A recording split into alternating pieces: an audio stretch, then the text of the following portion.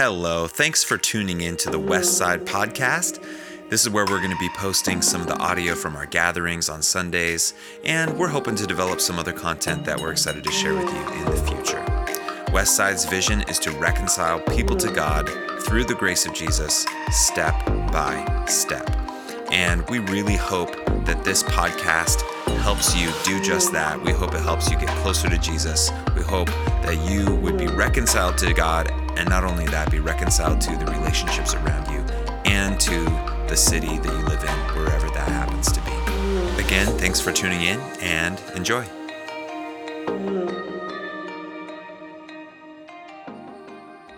And in those moments, and as we wrestle with those things, we have some options. Here's what we tend to do, is on one hand, sometimes we minimize our pain, and we say, oh, it doesn't hurt that bad.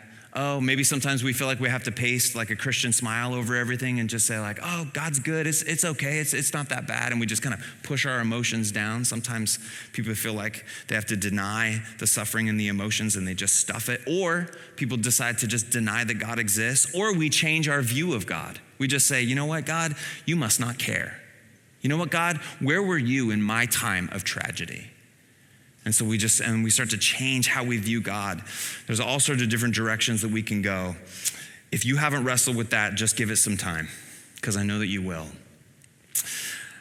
But the Bible, this is so interesting to me, and it's frustrating, but the Bible isn't as interested in telling us why we suffer. The Bible isn't as interested in telling us all the reasons why. In fact, there's this moment where Jesus is walking with his buddies, and they see this guy who's been born blind, and his disciples point to the guy, and they're like, so how come this guy's blind? Is it because he sinned? Is it because his parents sinned? I mean, they want to know, Jesus, tell us why this guy is going through this difficult time. And Jesus just isn't really interested in answering that question for them. And you can read it on your own, but Jesus kind of sidesteps their question just a bit, and then he goes down and there's this beautiful interaction that he has with this guy who's born blind. But the Bible isn't as interested in telling us why we walk through suffering, but it's more interested in providing hope for us by telling us that we're not alone and that God is in these spaces with us. And we're going to read Psalm 22. Tonight. I'm going to read the whole chapter of Psalm 22. And I think within Psalm 22, Psalm 22 has so much to offer us tonight. Psalm 22 has so much wisdom for us to know how we walk through sort of our pain and sort of our suffering and our tragedy. We're going to read Psalm 22, and it's going to give us a few answers tonight. You guys ready? We're going to read it. But before we do, here's a couple things about the book of Psalms. If you haven't dived into the book of Psalms, the book of Psalms is so interesting because it's these collection of all these poems. There's these songs from all these different authors, and they're kind of all smushed together, and there's a bunch of them. And they're poems that often they teach us how to talk to God, but not just when things are going good. But these poems are especially good at teaching us how to talk to God, especially when we're walking through things that are tragic. When you go to the book of Psalms, you'll realize that the author of these Psalms, that the authors aren't super interested in just kind of pasting over that Christian happy clappy, like, oh, God is good and you're going to be okay, just turn that frown upside down, everything will be fine. When you go to the book of Psalms, you will not find that attitude. In fact, roughly 50 of the 150 Psalms, about 1/3, 50 of them are just these songs of like lament and tragedy. They're wrestling with this great contradiction of how can I believe that God is good and that he loves me, and yet I am walking through garbage right now. You just hear the Psalms and you just hear the writers just wrestling with this tension. And Psalm 22 is one of those Psalms that help us wrestle with the tension about what do we do with the tragedy we experience. And not just the tragedy that kind of comes like a car wreck or, somebody, but people in your life make decisions, and because of their sin, because of their whatever issues that they're dealing with, it spills over onto my life, and it crashes, and I receive the shrapnels from their life into my life. What are we supposed to do? How can we believe that God is good? That's what so many of the Psalms are wrestling with. And so I want to read Psalm 22. A couple observations about this psalm, and you'll see it when we read it together, okay? A couple observations. One is when you'll notice, and I didn't see this until somebody pointed out to me, all right? So this is fun that I get to point it out to all of us together, but you'll notice this thing about this poem that we're about to read, because normally when we pray, when we're going through something difficult, when we're going through something tragic, we tend to just live in what I call request mode. Request mode. It's I'm going through something really tough, and so I'm in request mode. God, help me with this, help me with this, help me with this. Like, would you relieve this? Would you help me? Would you deliver me from this? And there's nothing wrong with request mode, okay? Just hear me say that. But we tend to just go right to request mode because our assumption is, listen, our assumption is that God already knows how I feel. God already knows how horrible this place that I'm in my life right now. He already knows how horrible it is. So it's my job to tell him what he needs to do for me and how he's going to get me out of this hole. That's our assumption. But listen, this psalm assumes the exact opposite of that. This psalm that we're about to read assumes the exact opposite. It assumes that God already knows what he needs to do with us, to do about it. We don't even have to tell him that much. But it assumes that what God really wants is he wants to hear from us how horrible this place is in our life. He wants to hear about our emotions. He wants to hear about just how we're feeling when we're in the midst of this grief and this tragedy. It's really, really interesting. So this psalm that we're about to read, there are a couple requests, but there's just a few. There's just a few little requests, and they come in the second half of the psalm. Most of the psalm, overwhelmingly, most of the psalm is just the psalmist. It's this song, it's this prayer of David, and he's just talking about how horrible his life is. And we are uncomfortable with that, aren't we? We tend to be really good at request mode and not so good at just pour my heart out and just tell God about all my emotions. We tend to not be very good at that. For some of us, you're not good at it because you're just as emotional as a rock, all right? So maybe you're just like not good at that. But it's something that we need to get better at as humans because it seems as if the Psalms are inviting us in to this space where we are just pouring out just, Lord, this is hard, this is hard, this is hard. See, maybe you grew up maybe in a context where you were taught that what that is complaining to God, and we are Christians, we shouldn't complain to God. We don't complain. We just need to, keep a stiff upper lip and have faith, because if you're complaining, that means you don't have a lot of faith. But I don't think that's what the Psalms are teaching us. I think it teaches us that what God wants is he wants to hear our emotions. He wants to hear about our pain. See, there's a difference between groaning and grumbling. There's a difference between groaning and grumbling. The scripture invites us to groan. In fact, the book of Romans says that all of creation groans. That there's this groaning that happens in us as human beings because we live in this fallen world where things are hard and things are broken. That groaning to God is a legitimate response to our tragedy. But grumbling is a little bit different. Grumbling is God, why don't you care? And God, if I deserve this. That's grumbling, but groaning is something entirely different. And these Psalms invite us into it. And this poem is a great, great taste of the ancient tradition of grief, lament, and protest. Grief, lament, and protest. There's a lot of Psalms that live in this world. And as, I'm gonna get there, I promise, all right? And then I'm just gonna read it, just a little bit of commentary, and we're gonna land it tonight. But as an example, I wanted to just bring like a modern day example, and this is the only funny thing I have in my whole sermon tonight because it's a heavy topic, so I just felt like I needed one funny thing, all right? But have you guys ever heard of the Continental Airlines letter of complaint from seat 29E? Have you heard of this before? It went viral years ago, and it was kind of all over the internet. But there's this legitimate letter of complaint from this person on a Continental Airlines flight, and they're sitting in seat 29E. And it went viral, and I just want to read it to you because I think it's a really, really great example of like a prayer of lament, what Psalm 22 is inviting us into. You guys ready?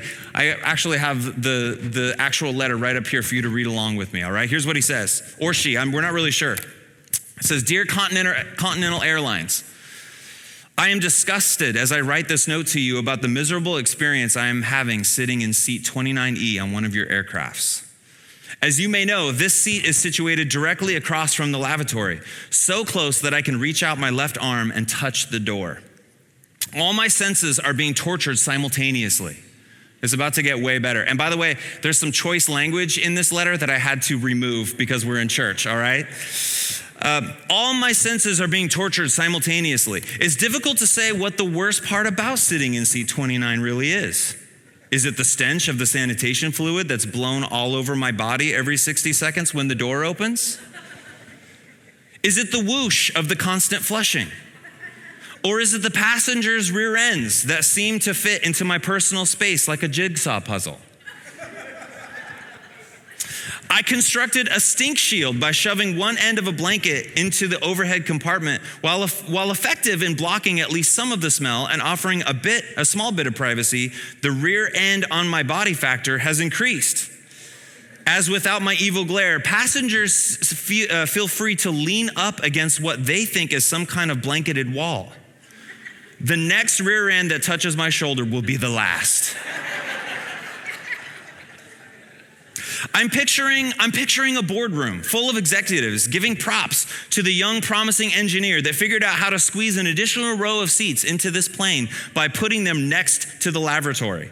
And then there's even a little drawing that shows us how close the seat is from the lavatory. I would like to flush his head into the toilet that I am close enough to touch and taste. Do you see how they add and taste from my seat? Putting a seat here was a very bad idea. I just heard a man groan in there. And then you can see there's a depiction of a man's rear end in my face, all right? There's the picture. Worse yet is I've paid over $400 for the honor of sitting in this seat. Does your company give refunds? I'd like to go back to where I came from and start over. Seat 29E could only be worse if it was located inside the bathroom. I wonder if my clothing will retain the sanitizing odor. What about my hair? I feel like I'm bathing in a toilet bowl of blue liquid and there's no man in a little boat to save me. I am filled with deep hatred for your plane designer and a general disease that may last for hours. We are finally descending, and soon I will be able to tear down the stink shield, but the scars will remain. Isn't this brilliant? This is so funny. They sent it to Continental Airlines. I suggest that you initiate immediate removal of this seat from all of your crafts. Just remove it and leave the smoldering brown hole empty. A good place for sturdy, non-absorbing luggage maybe, but just not human cargo. There's the letter.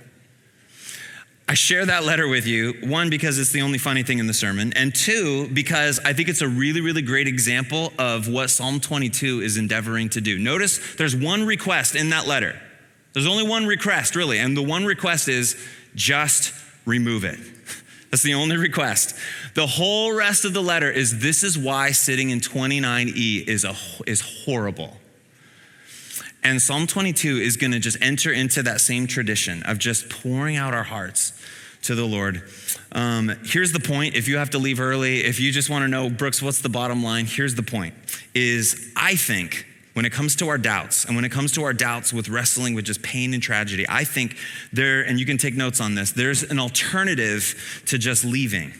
There's an alternative to leaving. It's called grieving. That when you go through pain and hurt and tragedy, you don't have to leave, because what God's inviting you to do in his presence is to grieve. Let me read it to you. It's Psalm 22. It starts out like this. So there's a little title that you'll notice sometimes in the Psalms have a title. Not all of them, but this one does. And it says, for the director of music, to the tune of the doe of the morning, a psalm of David. And we usually skip over those intros, but this tells us something really interesting. This tells us that this was a song that was supposed to be sung to the tune of the doe of the morning. Who's familiar with the tune of the doe of the morning? Exactly, neither am I. None of us are. Nobody knows what the tune of the doe of the morning sounded like. But what's interesting about this psalm is that this is an experience of David. He's going through something really difficult in his life, and he writes it down. It's a song for him, but then it passes into the prayer life of the Israelites. That this becomes a prayer that who knows how many countless of millions Israelites through the centuries have prayed this prayer, have sung this song. And even though it was David's experience, now this becomes a prayer for anyone who feels abandoned by God. It becomes a prayer for anyone who feels like God has left them. And you will find the very first line of this psalm very familiar. It says, my God, why have you forsaken me? Does that sound familiar? Do you know who said that? Jesus said that. Prayed this prayer while hanging on the cross. We'll come back to that at the end because it's so significant. Why are you so far from saving me? So far from my cries of anguish? My God, I cry out by day, but you do not answer. By night, but I find no rest. Yet you are enthroned as the Holy One. You are the one Israel praises. In you our ancestors put their trust. They trusted and you delivered them. It says like you've showed up for other people, but I am a worm. You don't show up for me. I'm a worm and not a man, scorned by everyone, despised by the people. All who see me mock me. They hurl insults, shaking their heads. He trusts in the Lord, they say. Let the Lord rescue him. Let him deliver him since he delights in him. And yet you brought me out of the womb and you made me trust in you, even at my mother's breast. From birth I was cast on you. From my mother's womb you have been my God. So do not be far from me. For trouble is near, and there is no one to help. Many bulls surround me. Strong bulls of Bashan encircle me. Roaring lions that tear their prey open their mouths wide against me. This is a very common sort of Jewish way to describe, the animal kingdom is untamed. You can't control it. And so these are just language to say that like the world that I live in right now, my life right now is so... I can't control anything. I'm just at the whim of just what's happening to me. I'm just blown everywhere. I am poured out like water and all my bones are out of joint. My heart has turned to wax. It has melted within me. My mouth is dried up like a potsherd and my tongue sticks to the roof of my mouth. You lay me in the dust of death. Dogs surround me. A pack of villains encircles me. They pierce my hands and my feet. All my bones are on display. People stare and gloat over me. They divide my clothes among them and cast lots for my garment. Now, it takes a shift right here because everything so far, there have been no requests. It's just, Lord, this is how screwed up my life is right now. This is how it feels. Apparently, this is stuff that God wants to hear from us. But now it shifts, and now here's a couple requests. But you, Lord, do not be far from me. You are my strength. Come quickly to help me. Deliver me from the sword, my precious life from the power of the dogs. Rescue me from the mouth of the lions. Save me from the horns of the wild oxen. Those are the requests. And then now, the second part, it shifts. It shifts again.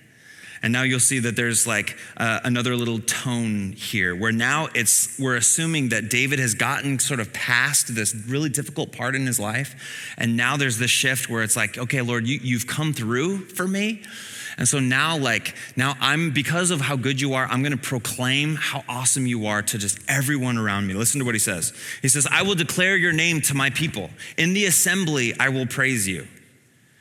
You who fear the Lord, praise him. All you descendants of Jacob, honor him. Revere him, all you descendants of Israel. For he has not despised or scorned the suffering of the afflicted one. No, he has not hidden his face from him, but has listened to his cry for help.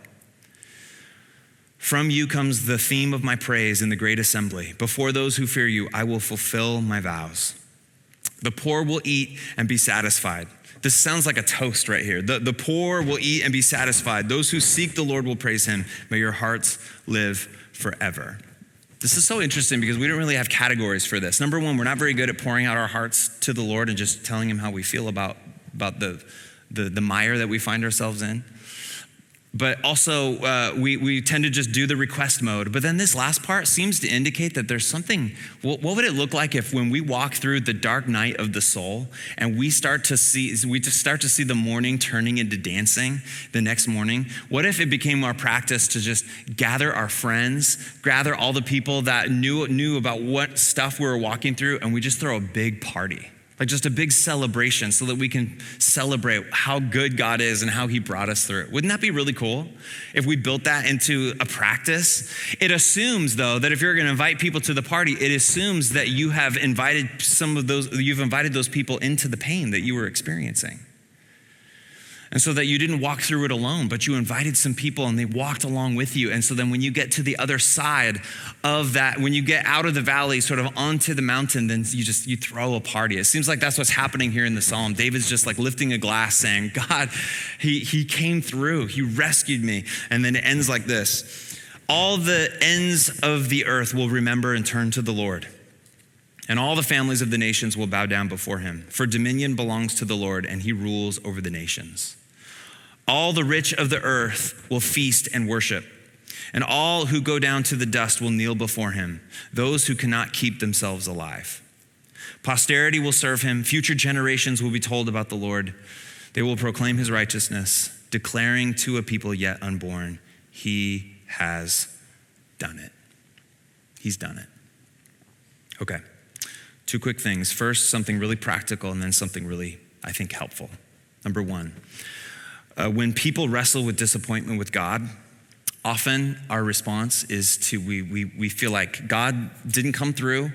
There's something wrong with him. Maybe he just doesn't exist. And so when we walk through disappointment, pain, tragedy, often that becomes the thing that causes people to leave. They leave.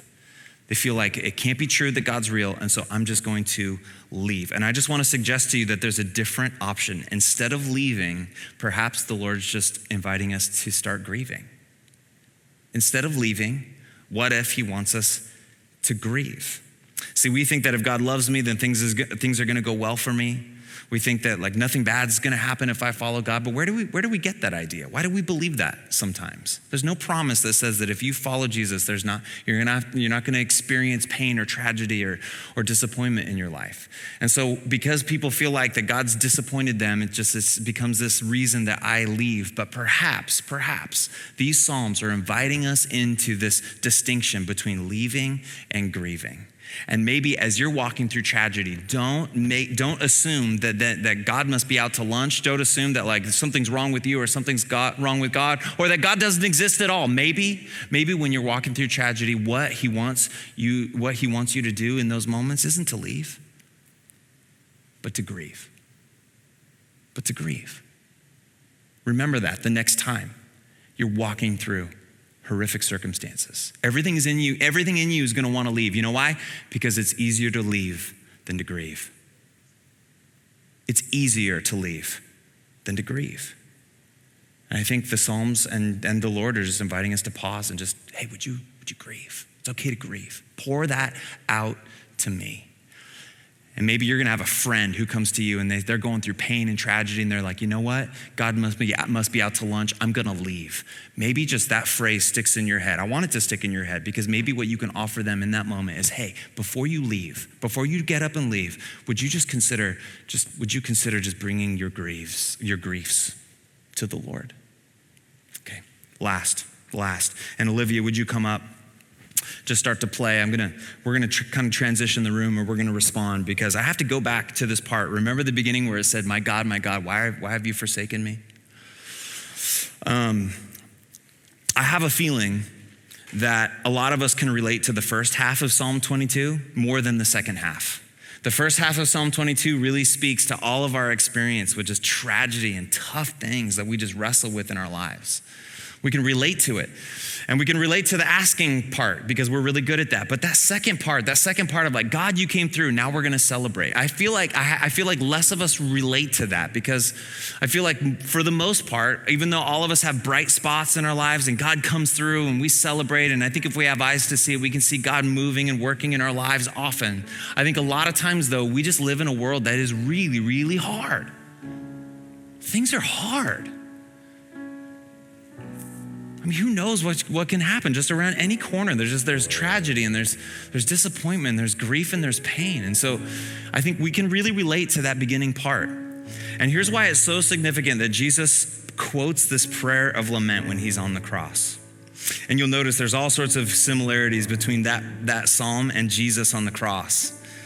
There's a lot of similarities. How come that's what's going on with that? Well, even though this is David's prayer of lament, Jesus takes this psalm on his lips when he's dying on the cross. You know what he's doing right there? He's not just sympathizing with us, he's experiencing our pain. In that moment, he's taking all of our pain, all of our sorrow, all of our grief. He's not just saying, oh, you poor humans, like you're gonna get through, just trust in me. That's not his message. His message is, I'm gonna come and experience your pain.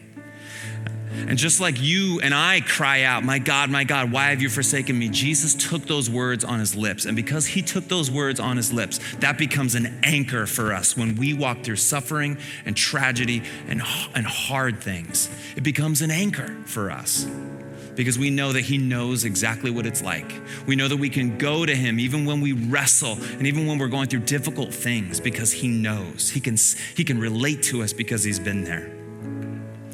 And even though you and I might not ever get to the party on the other half of Psalm 22, even though you and I might not ever get to see the completion of what God wants to do with us on this side of creation, even though maybe you might walk through the pain and the hurt, maybe you might walk through the cancer, maybe you might walk through the chronic pain, maybe you might walk through just the grieving that we walk through, and maybe we're never gonna see that party on the other end that David talks about in the second half of his psalm. But you know what? Jesus' words to us where he says, my God, why have you forsaken me? It becomes an anchor to the soul because even though we might not be able to experience that resurrection party, Jesus did.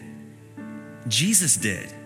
He came up from the grave, conquering sin and death and pain and grief forever. And so when you bind your life to Jesus' life, even though you might not be able to experience the party, oh, you will.